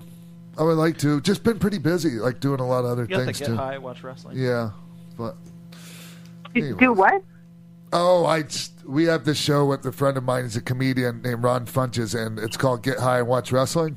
And we take like a bunch of funny wrestling clips, and anyways, we all the fans come and we all smoke pot beforehand and get high, and then we watch wrestling and make fun of the clips. We all have a microphone, and like stand-up comedians will join us, and it's fun. We have a good time. Do you like to smoke pot? So you you can smoke dope medicinally or what? Or recreationally, whatever you choose. Whatever you choose. Oh wow! So I don't know. I'm really out of it. So can we smoke pot now legally or what? If you come here, you can. That's for sure. You in California? Yeah. Oh yeah. No, you can't. Yes, you can. You want to bet? I thought it was medicinal. Are you? Is your show a medicinal show or what? Hey, it's all medicinal. It's a medicine to cure the boredom of life. Oh my God. Anyways. Oh my God. So, hey, do you guys want to ask? Do you guys want to ask Deb anything before we take it his own? Tell us about your Full Throttle podcast and what you're doing right now. Ooh, yes. Well, I don't know. Medusa's Full Throttle. So I've been contemplating on doing a podcast for like a year, and I was scared to death. I didn't know what to do. I didn't know how, and I was looking and reading and listening, and I kept putting it off for the longest time. And then I just thought, well, I'm going through a transition here, so I'm going to wait. And it was a huge transition. I'm retiring from the monster trucks now, and I thought, well, I definitely want to start a podcast and go into the transition podcast because it takes a while, to build your fans and sponsors and et cetera. So, I thought I need to, there's other women out there and that are successful at it. But, you always think, oh, I want to be different. Or I got to find my niche and I got to do da-da-da-da-da. So I just thought, you got to relax and just be you and call it out. And your personality, no matter what, is going to shine. You know what? And people are going to come to you and listen, and you can't please everybody, just like in the ring. And you're going to have people that like you, you're going to have people that don't. So I've got another one because I have such a strange, very awesome, blessed demographic. With wrestling, you've got people from maybe some little kids, but you've got your soap opera crew that looks at it, and then I call it the men's soap opera.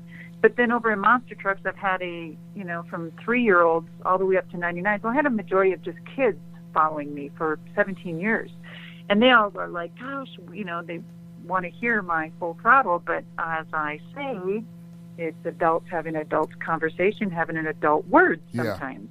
So I came out with Medusa's Half Throttle for kids. And it's for, kids, teens, tweens. And right now we're doing the whole Harry Potter, going over each of the movie. Oh, really? Talking about the characters. Yeah, dude, it's so cute. That is so cool. It's so cute. And, I have my wand and we dress up and we talk, my co-host, and, we talk about going to Universal Studios and, having a winner after all of these, each movie after the 7 weeks of the movies and picking a winner, flying them out to Orlando or something. And so each Half Throttle is kind of different and will be. I mean, now the 7 weeks of Harry Potter, but yeah, so I just figured my demographics are so, different. It's not just a certain age. Mine is just from 3 to 99, so I had to be clean on my half throttle. Yeah. You know? Yeah, and I can tune it in and tune it out when I need to, so I don't ever slip, and if I do, it edits it anyway. But I think the worst I ever get, and I say, shit or something. So sure. That's it. Yes, sir. And so that's where we're at on that. And as far as life, still living in Florida, and how's your knee? How's my feet? Your knee. Oh. Your knee. My feet are great, man. I just had a pedicure. They are. They're very beautiful. Man, these guys, let me tell you about these pterodactyls. They're size 10. No. My knee, dude, yes. So I just had a freaking, dude, I just had a knee replacement. I know. Yeah, it's no joke. It's no freaking joke. And so, what am I? 54. Get out of town. No I am. way. I'm in El Paso, dude. You're in California. So, okay. So, yeah, 54. And I was working out, and my knee locked up on me, and the bitch wouldn't go straight. And I'm like, what the frick? So I'm trying to straighten it, and it wouldn't do anything for about a year, so I thought I better go get it checked. I'm like, okay. So I had an MRI, and that bitch was on bone to bone for the whole year. He says, guess what? You need a knee replacement. And I'm like, oh, you've got to be kidding me. So anyway, I just had it done only 7 weeks ago. And it's still, I'm plugging along. I'm, of course, one of those overachievers. You got to get this done. It's really hard to sleep at night. It wakes me up all the time.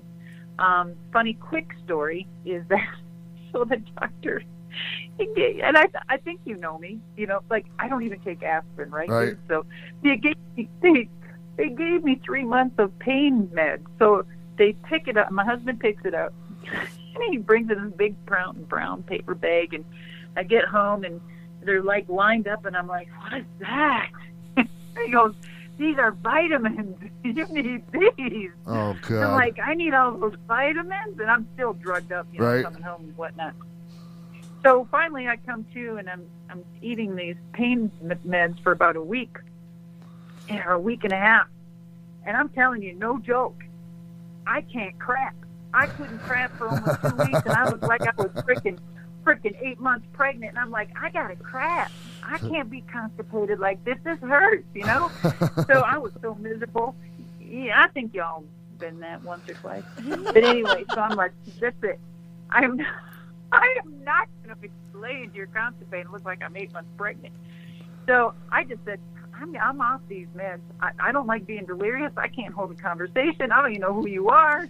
And blah, blah, blah. So I got off the meds, and I emailed my doctor, and I said, I'm off these things. These things suck. And da-da-da-da. And he emailed me back. He goes, let me know how that goes for you. And that was on a Friday, right? So come Monday, I called yelling at him. My leg hurts. I can't sleep. He goes, it was your choice to go off the meds. And I said, I understand why they're on them now.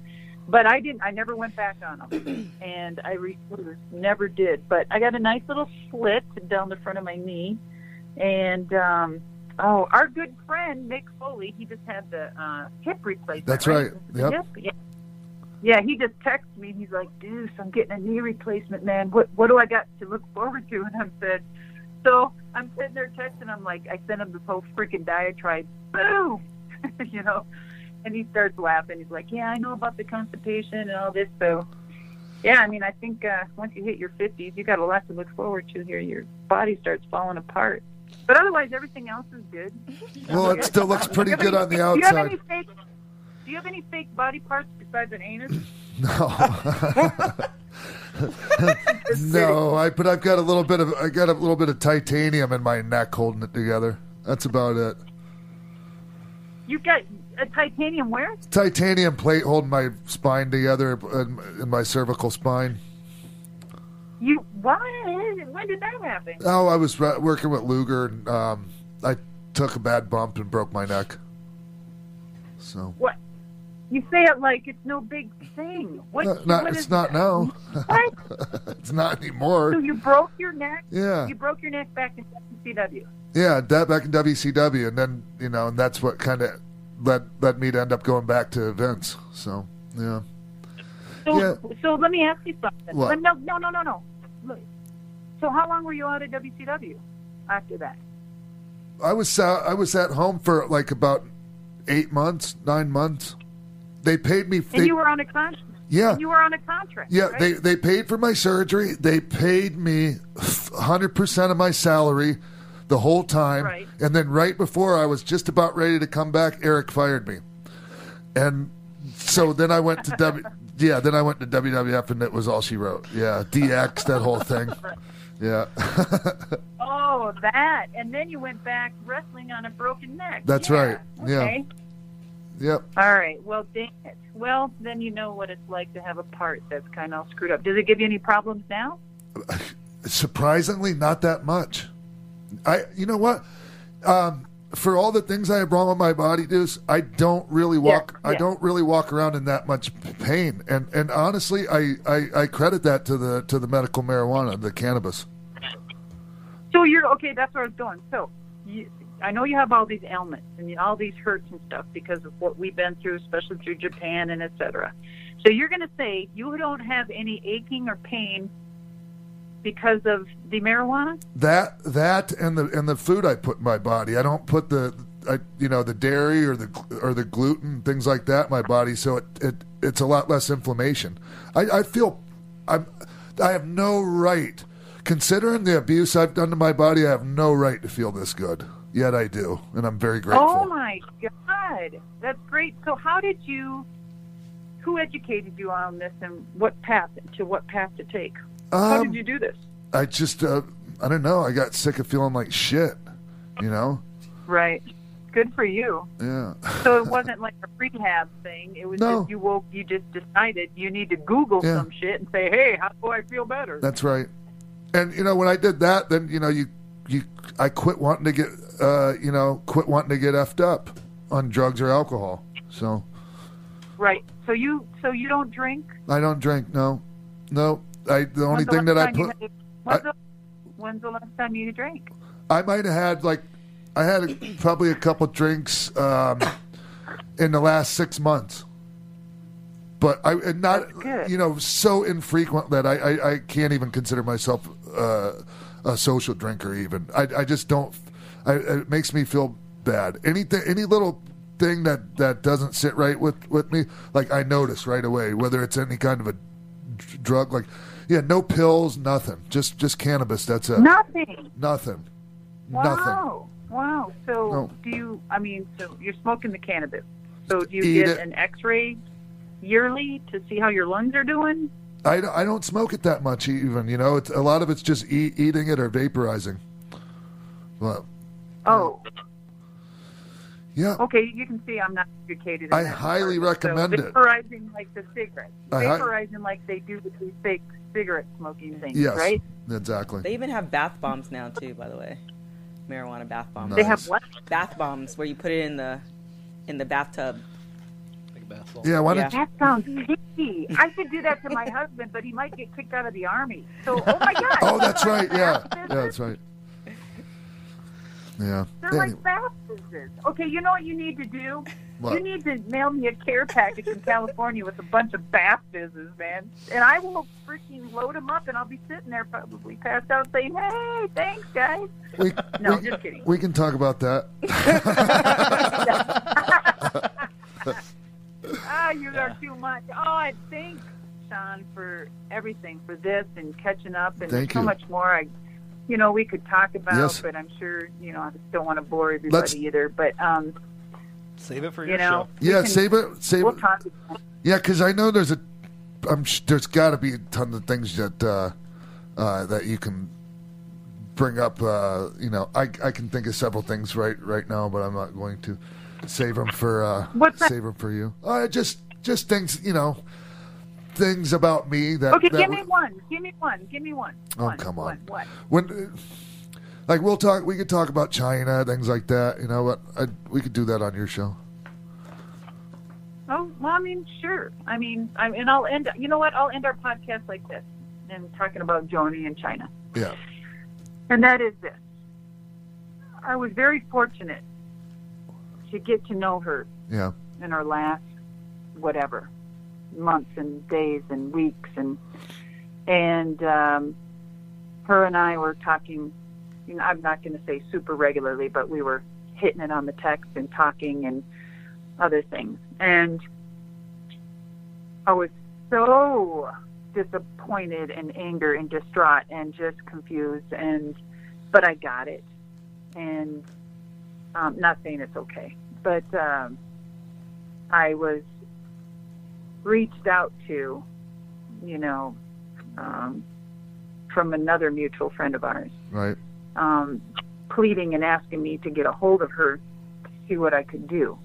And as well as another friend that we know that's in hardship right now. And asking and pleading to help her as well. And so on the brink of that, one seemed to be doing okay, so I was reaching out to the other, and that which was Joni, and we started talking, and it was 2 days before she passed, and she left me this incredible. No, I'm not kidding. I left it on my phone, her message, and it was one of the greatest messages ever. Wow. Yeah. It's tough. It was really, really good. Yeah, it was good. She said some amazing things. She regretted a lot of things. Her and I were planning some things, and along with Tammy, and trying to come clean, type of thing. Sure. For these two, and it was a great idea. And then 2 days before, I spoke, and then I remember I called her that evening, and she wouldn't answer her phone. And I remember she answered and hung up or something, and I tried calling her back, and then I found out she was gone 2 days later. And then I was like, oh my God, that one time she hung up and answered and hung up. Maybe it was that moment I could have saved her or something, Yes, it's that, and that's what those types of thoughts are like. There's a lot of people that have had those kind of thoughts, and even myself. I just that was something like just the fact that that her and I never made peace with each other, and it's something that would have happened. Oh my God, I know. And let me tell you, she wanted to. She wanted to, Sean. She was scared. It was a scary thing, and I get it, and she was a scared. Like it was very. I had to be just so hard to be her toward the end. I mean, I don't want to get off into this. I just. No, you know what? Sometimes, Sean, sometimes facing it and talking to somebody. And we're being recorded now. Maybe it's nobody's business, but anyway, I'm sure other people have talked to you about this subject, and sometimes you just talk to somebody that had a connection with her that you, like myself, that you didn't even know, that maybe things that she has mentioned that could have put closure for you. That sure, absolutely, yeah, and she was in a good place in her head, really, and she'd never meant anything malicious. Well, I suppose. Well, maybe during your time when you two were together. Oh no, it was pretty it got so volatile, and I can understand her feeling, because I wasn't look, I was definitely not the best boyfriend in the world, best fiance or boyfriend. I was so effed up, When you say fiance, that's one thing. Her and I didn't really tap into that much, but it did you get trips okay, or how did you guys even? We didn't care. We were both at a point where it wasn't really something to. I wasn't even concerned with that, because I was gone from WWE, and I was I was pretty confused and messed up, and like I'd left my wife and and all that, and anyways, yeah, no, it was that was awful weird situation. So what's the bro code in that though? I don't know. The bro code, I broke that. I broke the bro code. Yeah, no shit, dude. Yeah. So and it's amazing the understanding and that Paul, that Triple H had, and Steph over that. They didn't they didn't judge me. They kind of understood where I was at the time. Whatever. And I loved her very much. Exactly. Deuce, I loved her very much, and I still do. And it's freaking devastating. I know, but you know what? You got to stop blaming and stop thinking, what if this? Yeah, and I know you guys didn't have a closure, and that's the freaking worst, but know this, she wanted it, and just know that. Yeah. She did. Yep. Yeah. Just like she wanted it with WWE and Paul and trying to, the whole Hall of Fame thing. Yep. Yep. Her heart wasn't trying to go in the right place. Everybody tries. Look at you. You are now. Who's to say that she wasn't going on that same path, man? Yeah. Come on. I suppose Deb, Deuce, I suppose we should. Yeah. We've been talking for a long time. We can talk sometime, yeah. Okay. Yeah. Anyway, sorry, guys. Don't be sorry. You're amazing. We'll sit here and listen forever. Yeah. Yeah, nobody's trying to get us to go. I just... except for you, do you have to go, y'all got to go tap a kidney back there? Right.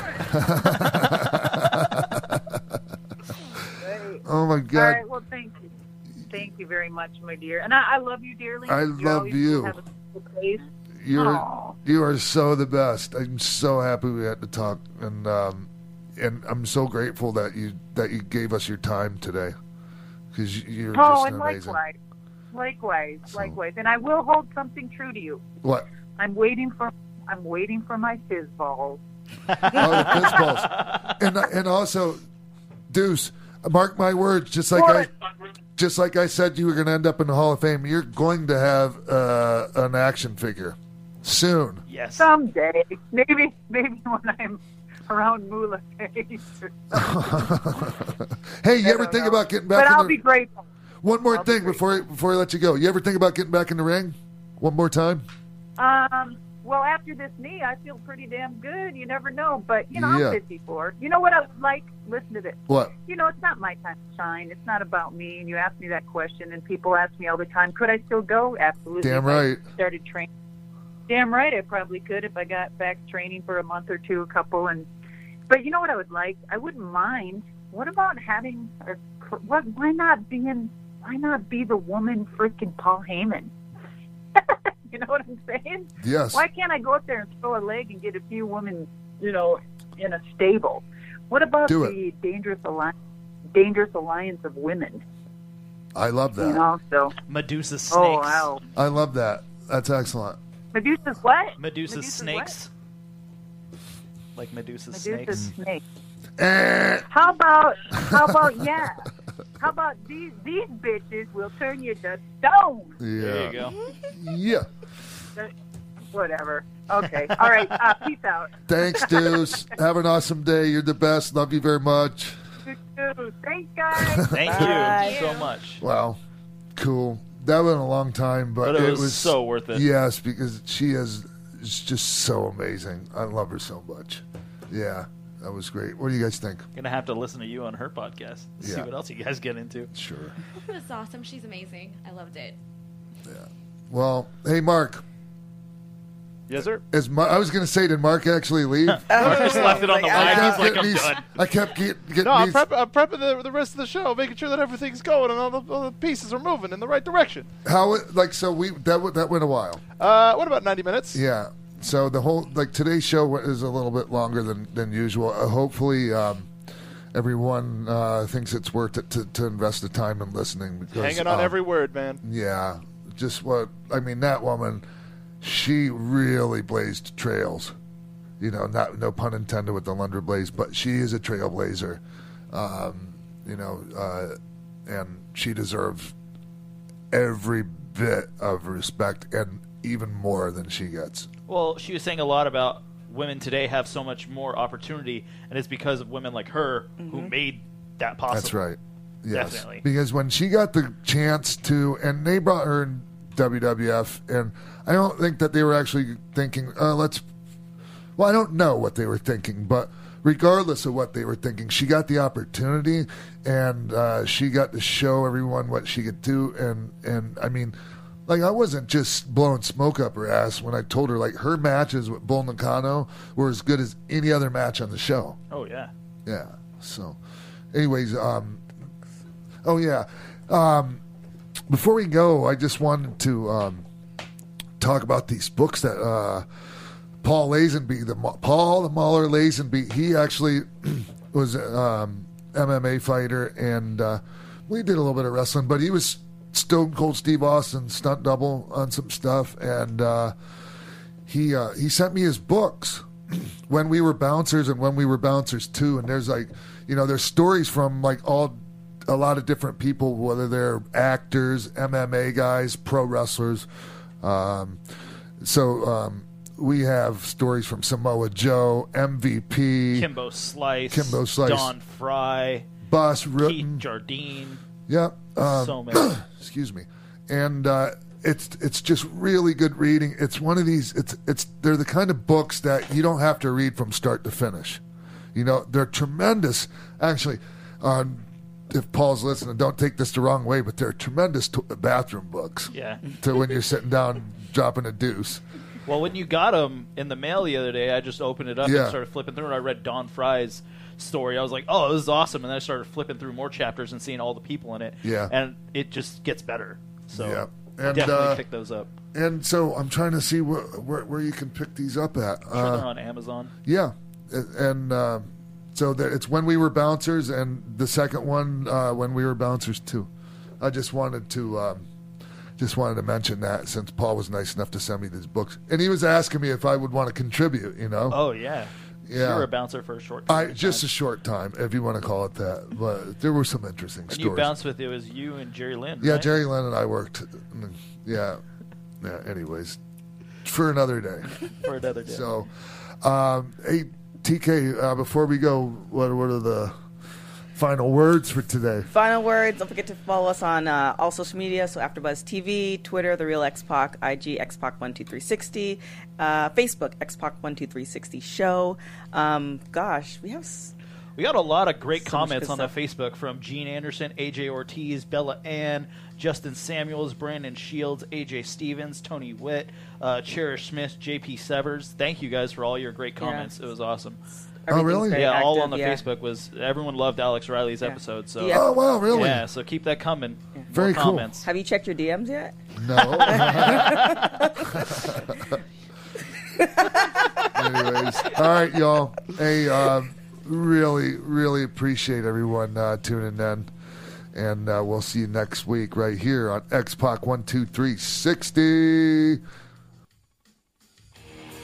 From executive producers Maria Menounos, Kevin Undergaro, Phil Svitek, Sean Waltman, producers Jimbo Frank and TK Trinidad, managing producer of AfterBuzz TV Wrestling Mark Donica, and the entire X-Pac 12360 staff, we would like to thank you for tuning in. Like us on Facebook, rate and comment on iTunes and YouTube. Follow X-Pac on Twitter at TheRealXPac, and email us at xpac12360show@gmail.com. This has been a presentation of the AfterBuzz TV Network. Buzz you later!